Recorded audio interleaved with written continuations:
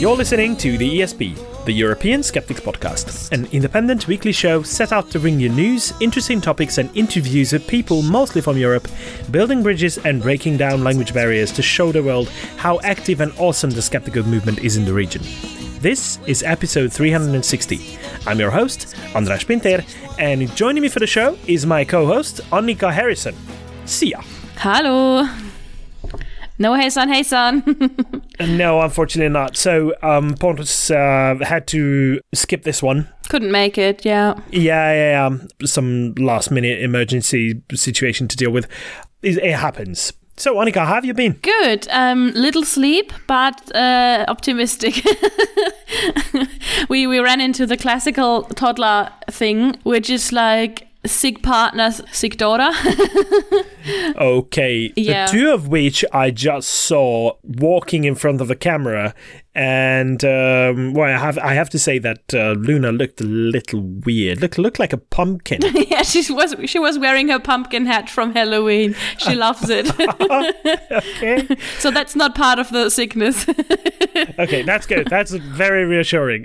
It's good to know that she's okay otherwise. Yeah, it's like she's getting there. I'm again like really, really thankful for modern medicine because like she has a bronchitis and without modern medicine, like without antibiotics and without breathing medication, I don't know how well she would be right now. So yeah, I'm really thankful for modern medicine and thankful that the pharmacy also had it because I don't know if you know that, but Germany has a bit of a shortage with children medication at the moment. So is it since COVID?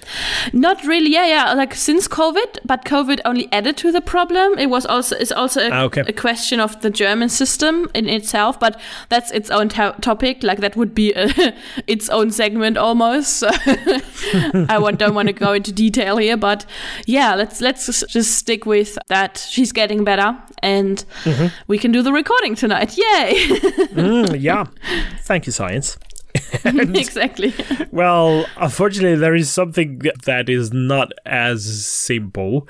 So science is involved, technology is involved, but a lot of other factors are involved that made it fail. And I'm referring to the recent UK space launch on or rather the attempt of it. And why I think it's important to mention this is because in the last couple of episodes, we have been covering a couple of topics related to space launches and how spaceports are being sprung up all over the place, and Europe is planning to have their own. So yeah, we vaguely mentioned that in the UK there are several planned things. Among them, there is a place called Newquay in Cornwall, which is in the UK, and there is a spaceport there that is in the future planned to be used by the American company Virgin Orbit. Well, it's part of the Virgin Group, originally built by an Englishman, Richard Branson, of course. But there were very high hopes, and the concept is, and the idea was that there is a large Boeing 747, a jumbo jet, that will carry a rocket up to the higher atmosphere and then release it. And from there, it's an easier job for a rocket to put payload onto orbit around the Earth. Funnily, the jumbo jet that's involved is called Cosmic Girl, which I really like. It's a really cool name for that. Yes. And that part of the launch went pretty well, but unfortunately the second stage had a bit of a problem with the engine, and as a result the satellites that would have been launched were lost, and this was considered a failure. So it's a good idea. It could have worked, but unfortunately there were unforeseen things that could have affected this launch. So this is bad news. A lot of spectators were there, including a lot of VIP people, like 2,000 people at Newquay Airport. But unfortunately, they had to be disappointed with this particular launch.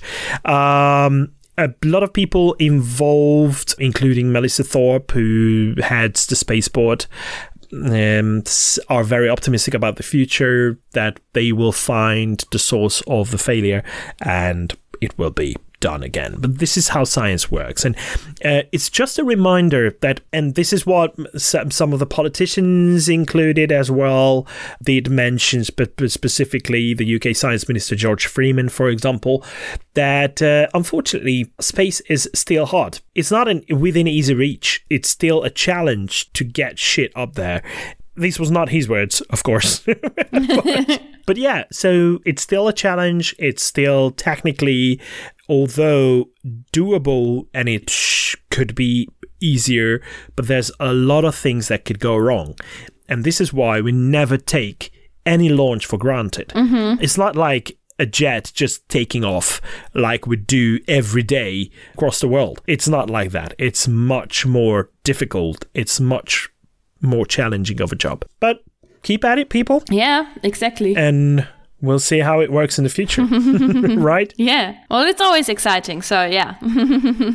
Yeah. How involved is Germany in space exploration?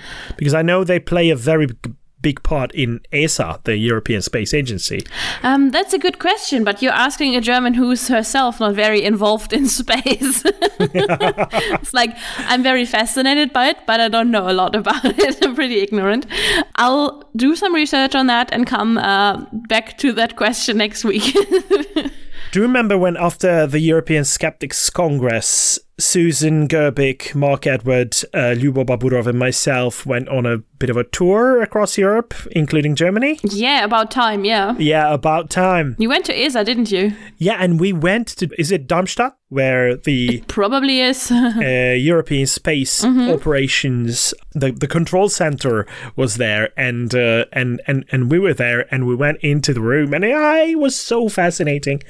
So in that regard, I do know that Germany is very much involved. Mm-hmm. Yeah, fun memories. Yeah, awesome. And speaking of Susan Gerbic, I hope you're listening, Susan, because this is a little bit for you as well. What's coming up now? And that is, of course, This Week in Skeptical History, also known as Twish. So what am I referring to?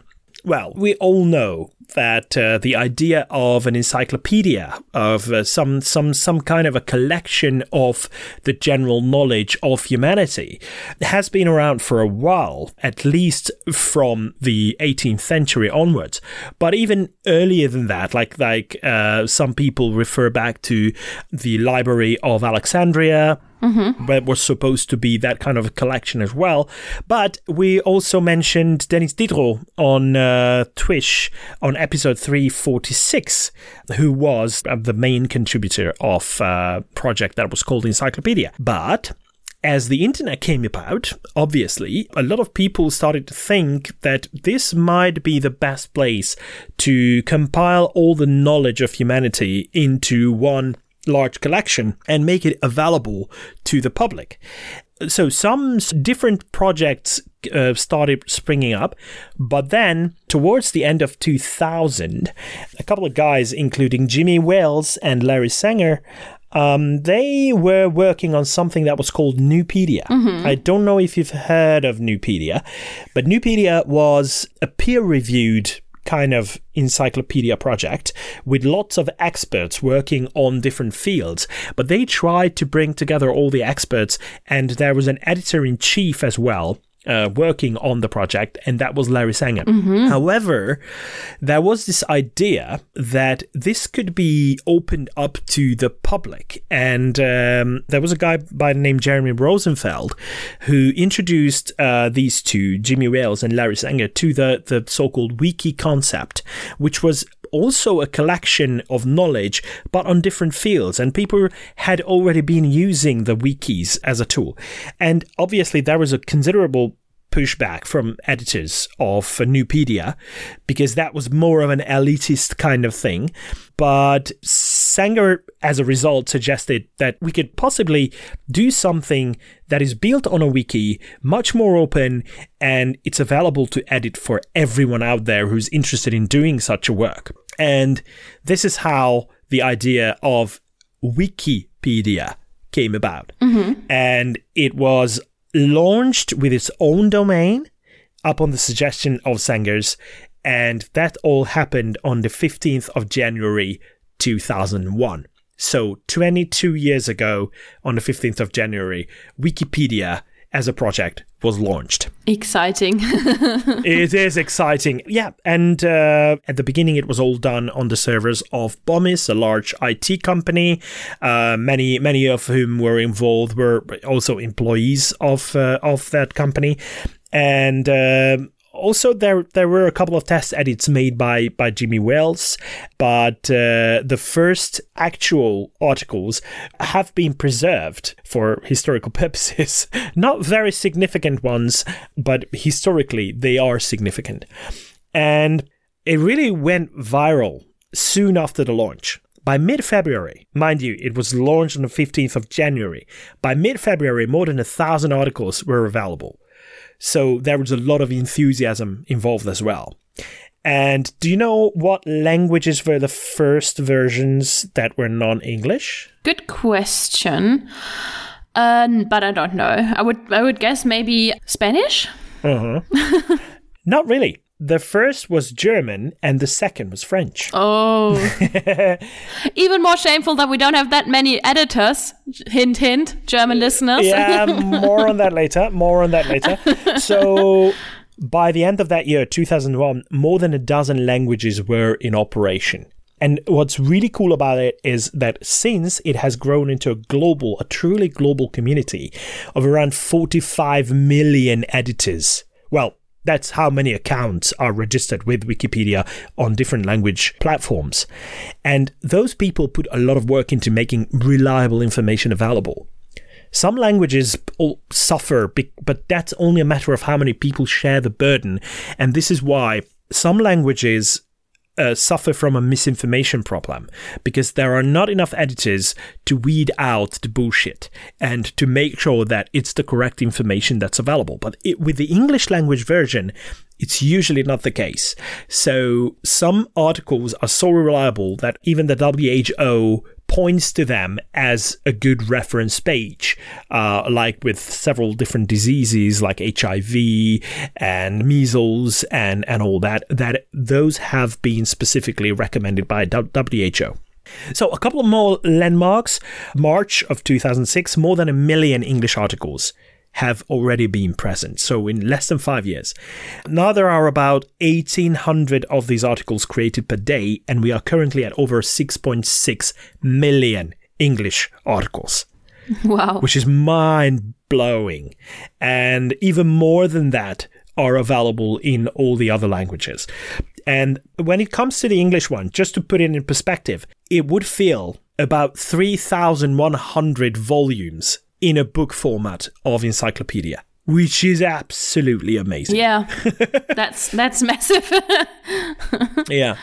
So there have been a lot of changes, but Wikipedia's editorial rules, as we both know, and some of our listeners know as well, are very close to our skeptical hearts, because the articles need to be well referenced. The references need to be from reliable sources.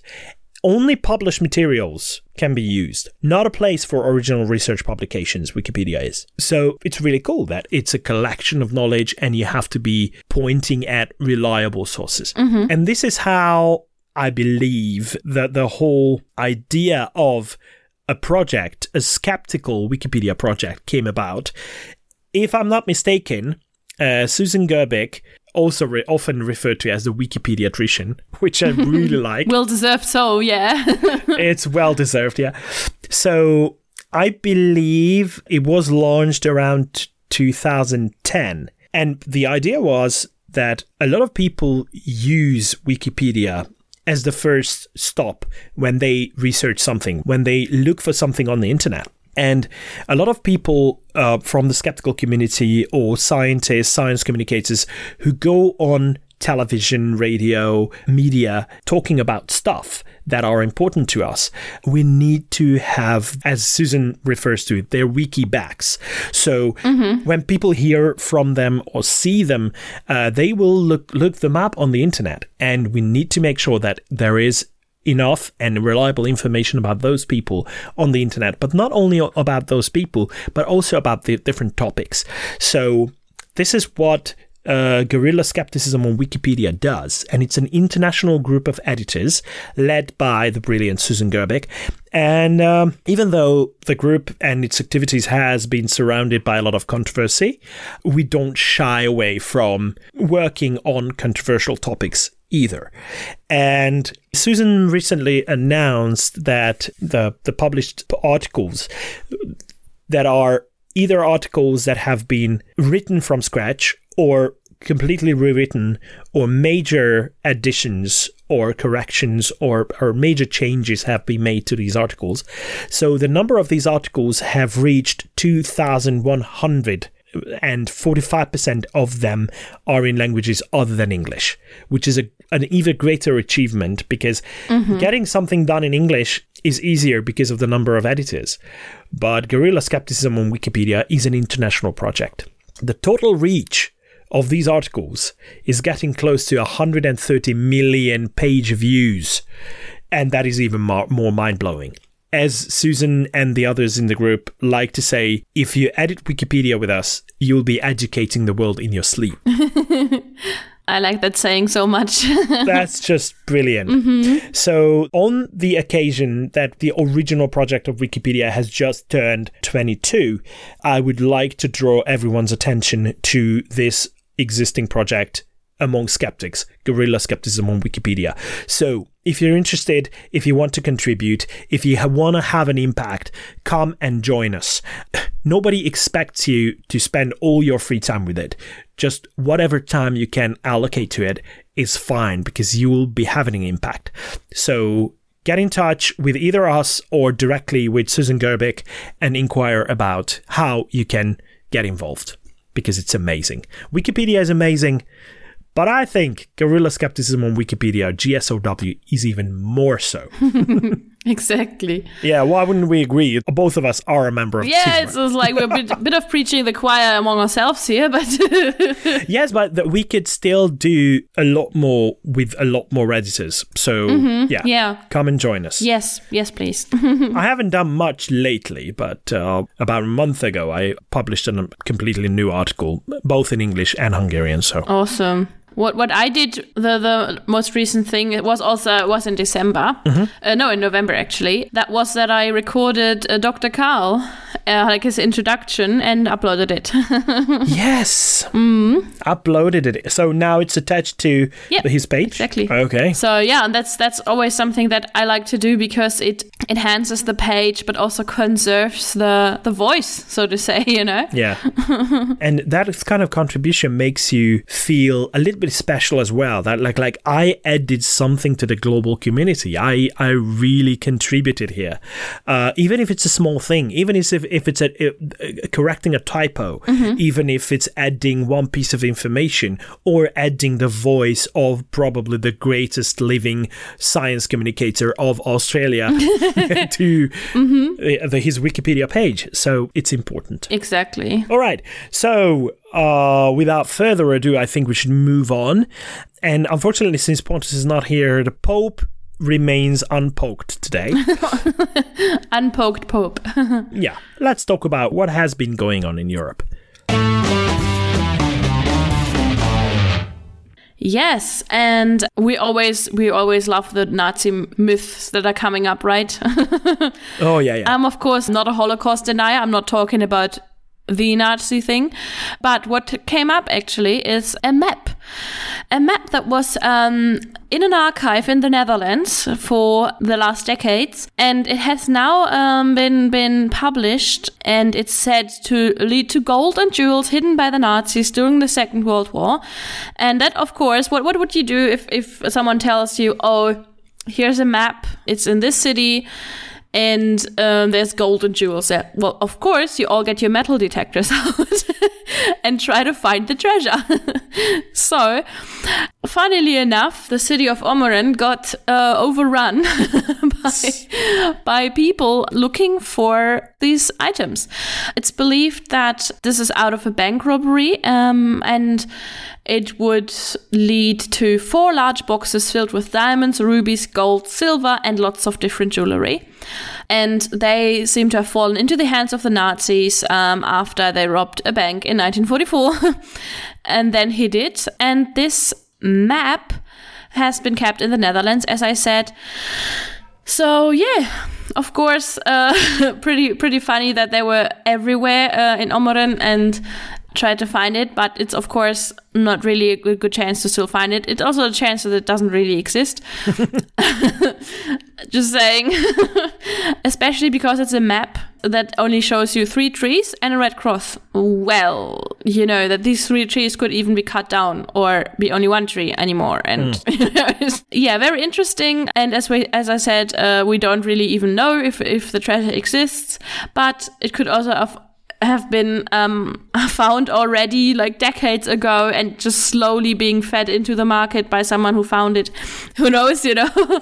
And yeah, it's always interesting to do a bit of a treasure hunt, but of course we should always stay skeptical. Yeah. See how this unfolds. I have my doubts. Yeah. We'll see. Yeah.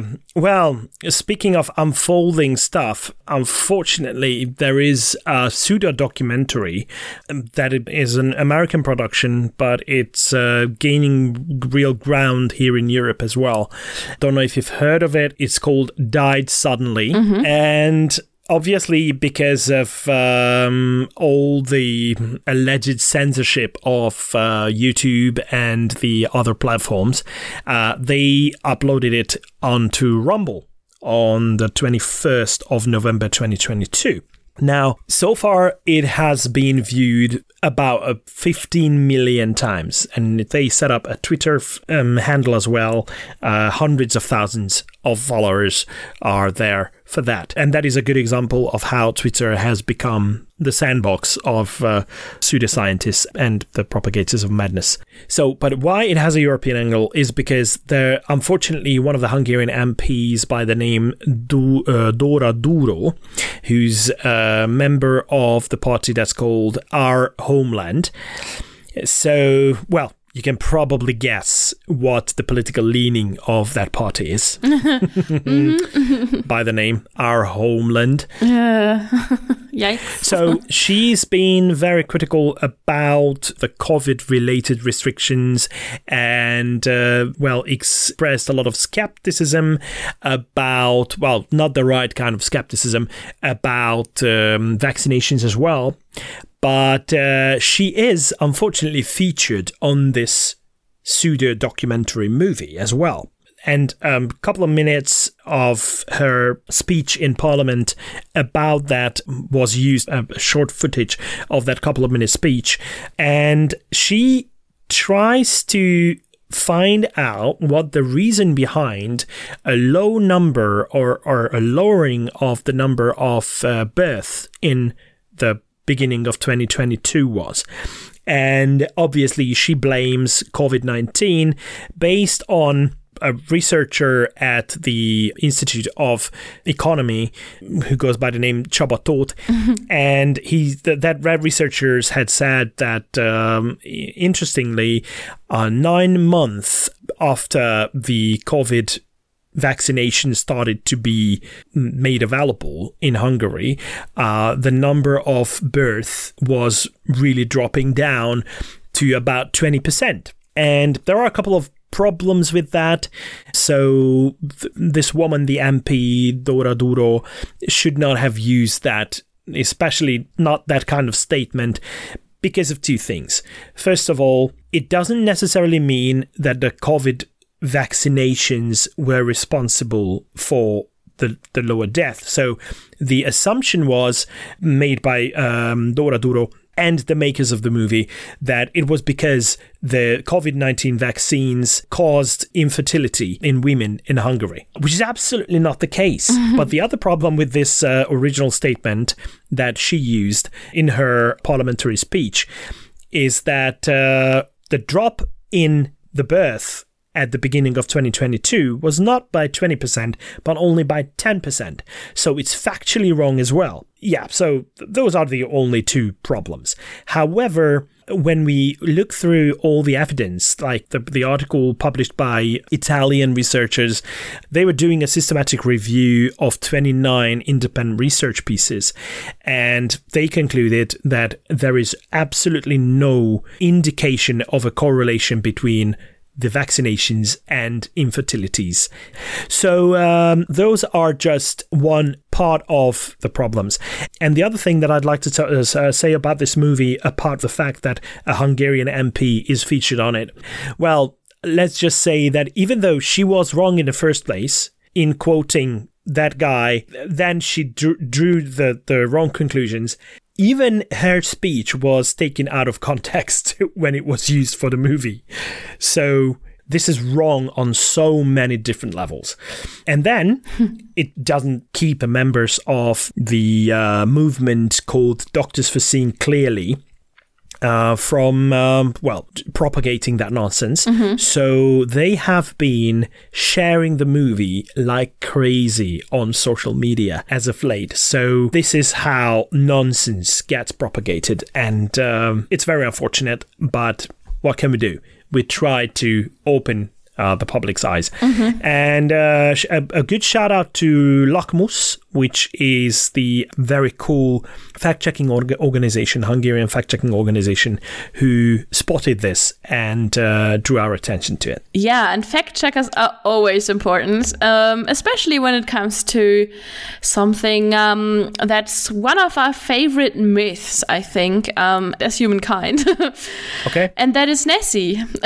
Oh, yeah. Nessie's always cool. Yeah, I mean, when I've been to Scotland the first time, I was hard-pressed to not buy all the merch that had, like, Nessie on it, because I was like, oh, yeah, that's cool, and that's cool, and that's funny. But the thing is, people actually believe in Nessie at times. And now there has been a really cool article in The Skeptic, and there Stuart Campbell actually writes another explanation of why Nessie is very likely not there and what could explain Nessie. And it's actually really cool. I don't know if you ever heard of it, but it's a phenomenon that you can see in lakes that are long and narrow and mostly calm. And that is that water gets pushed out by the boat into a wake, which is almost like a wave. And there will always be like one in the front and two in the back, which is like one done by the bows and the other one is the propeller, usually, if there's a propeller. And the special angle by the bows is called the Kelvin wake. It's always at a specific angle that is 19.5 degrees in both directions. So you can probably imagine that it always looks like a triangle without a base behind a ship. Like, we all know that, I think. The thing is that if you see this on a very calm lake after a boat has come past, and you see it from the side, that it can look like a monster that's sticking its head out, because you just see the waves from the side. That's not the only example or the only explanation. But the thing is that in lakes like Loch Ness, the wakes will also be reflected back if they run into a steep shore. So that means a boat comes in, this wave or wake gets created, and then it gets reflected back, and the boat is gone already, and it's still there. And sometimes it even like meets the wave from the other side, for like the reflection from the other side, and then collides again, and then turns again. So it can be that the calm water actually has these waves in it that you don't see at first, and that can be surprisingly complicated, surprisingly tall too. Yeah, and it feels probably exactly like a monster just tried to come up under your boat. You know? Yeah, and these upheavals in the water can be there when there's no boat there anymore. And it can also, if the lighting is bad, if the water's a bit muddy, it can even look like a boat or a creature coming up, because it's disturbing the water. Oh yeah. So yeah, it's really interesting. And it's also a really good explanation, I have to say. So yeah, I'm always excited to read these explanations because they explain it so well. So we'll put the very good article by Stuart Campbell in the show notes, and yeah, give it a read. Yeah. Well, there are other things that are a little bit more difficult to tackle, like people's beliefs in terms of everyday stuff. Because, belief in a weird creature of sorts, it's a marginal thing. It doesn't affect your life. However, when it comes here to healthcare, health-related beliefs, it's much more of a problem. So this is what Spanish researchers set out to investigate.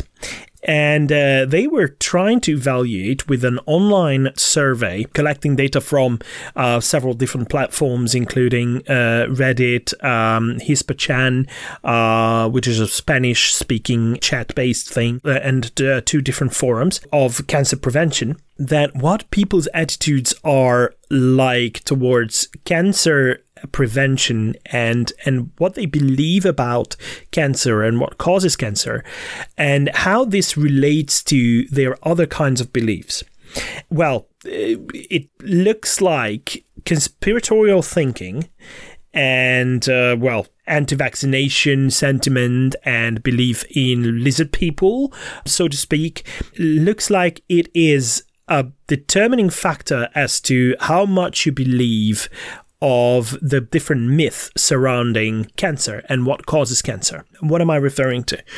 When it comes to mythical causes, we call mythical causes of cancer things that people believe to be true, but are not necessarily so.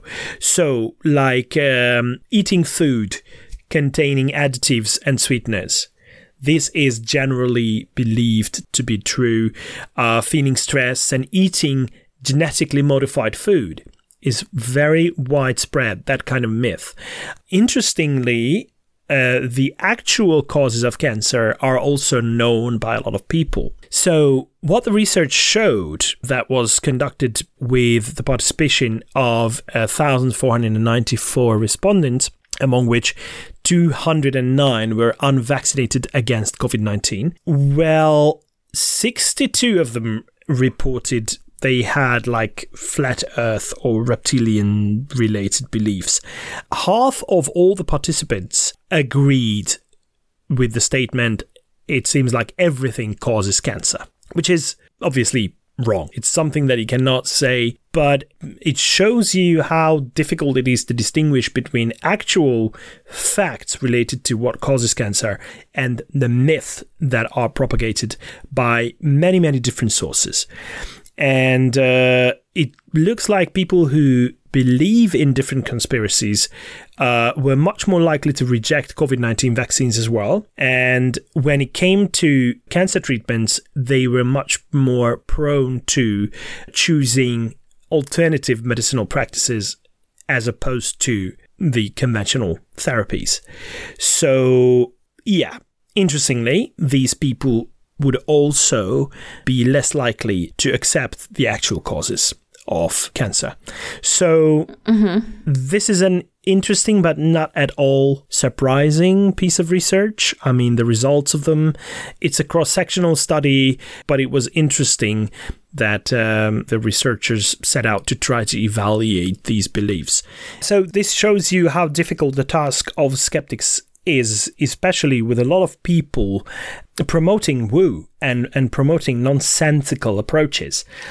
So this leads me to the moment where I'd really like to find out who's been really wrong lately. Probably for promoting stuff that is, well, untrue. Yes, and this week it's actually really interesting because I feel like someone is doing his hereditary duty by doing exactly what his father did. Because Prince Harry not only followed a trauma therapy called EMDR, which stands for Eye Movement Desensitization and Reprocessing. This is to reduce distress in post-traumatic situations, but it's not really, doesn't really have evidence. It's not really there, you know. Well, at least it definitely doesn't live up to the expectations. I mean, the evidence doesn't show anything that encourages that level of support that EMDR has at the moment. And yes, it's like low. We have a couple of members of the Hungarian skeptics who are psychologists, and they are going absolutely mental when they hear about EMDR because it's so rubbish. Yeah, so it's interesting.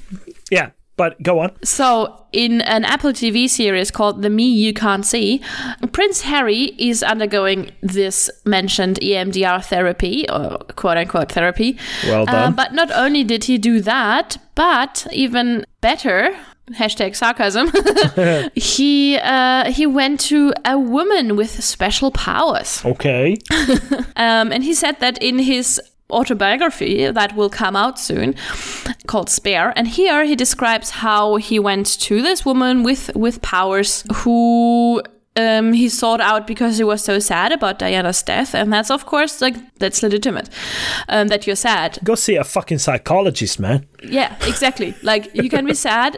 It's very understandable if you lose your mom at 12 years that you're sad. Exactly. Therapy might just do more than going to a medium. But yeah, he went to this medium, and there this woman said she felt an energy around him, and he also apparently felt an energy around her. And then she said, your mother is with you. Then he, of course, relayed a message. She said, you're living the life she couldn't, you're living the life she wanted for you. And then, of course, she cold read him and said, oh, I can see an ornament, something to do with a grandmother. It fell and it broke. And yeah, you wouldn't believe it. Surprise, surprise. Harry's son Archie smashed a Christmas ornament in the shape of his grandmother, Queen Elizabeth the Second.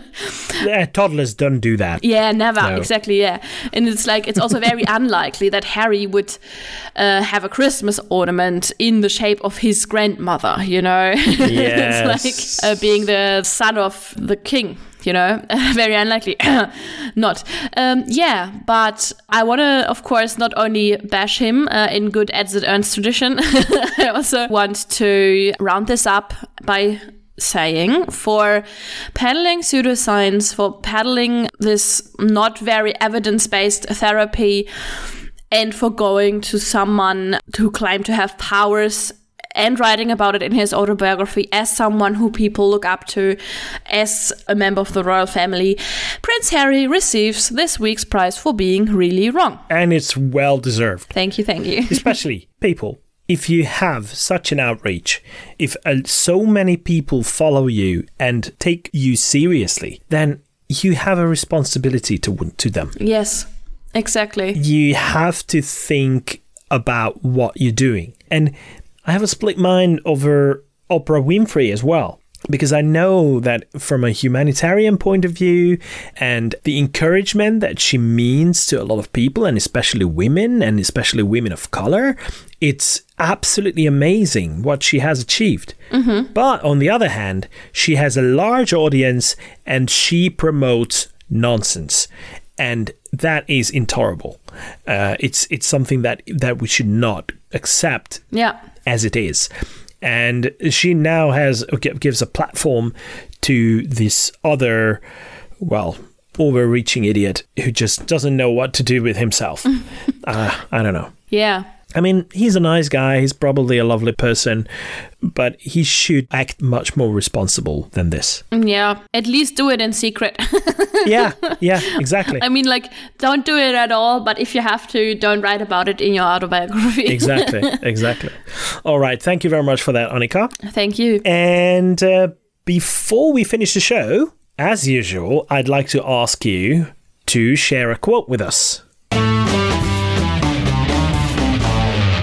Yes, and this is a quote by someone who probably doesn't need an introduction, and that is Stephen Hawking. Someone I deeply admire. Yeah. So he was, for those who don't know him, he was a British physicist and was born in 1942, died in 2018, and he's very well known for his work, and he's one of the pop stars basically of science. Yeah. But I don't want to go on fangirling too long. I'll just read out the quote, and the quote is: I believe the simplest explanation is there is no God. No one created the universe and no one directs our fate. This leads me to a profound realization that there probably is no heaven and no afterlife either. We have this one life to appreciate the grand design of the universe, and for that I am extremely grateful. End quote. And so are we.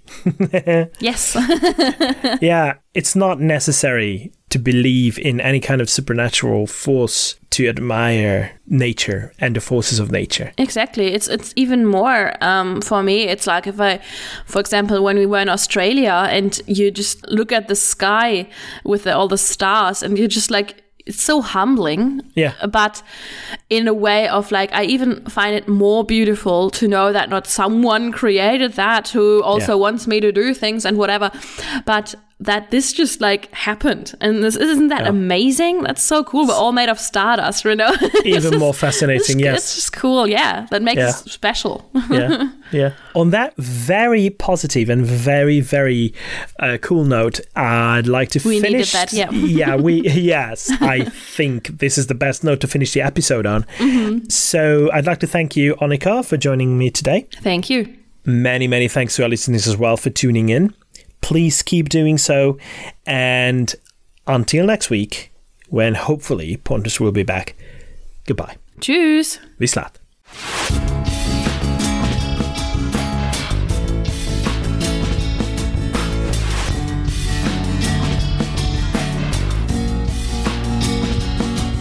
You told me that aliens really exist.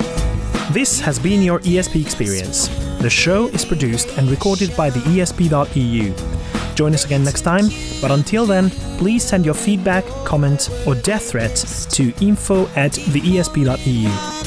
We would also love to hear your ideas and suggestions regarding future episodes, as well as news from your country of residence that might interest others across the continent. If you have a local event or organization to promote, please don't hesitate to let us know, as we are more than happy to help. All music in the program was written and performed by Keisha J. Gray and George Shrub and is used with their permission. Please check out our webpage at theesp.eu, follow us on Twitter at espodcast_EU, and like us on Facebook. I don't know how you can believe.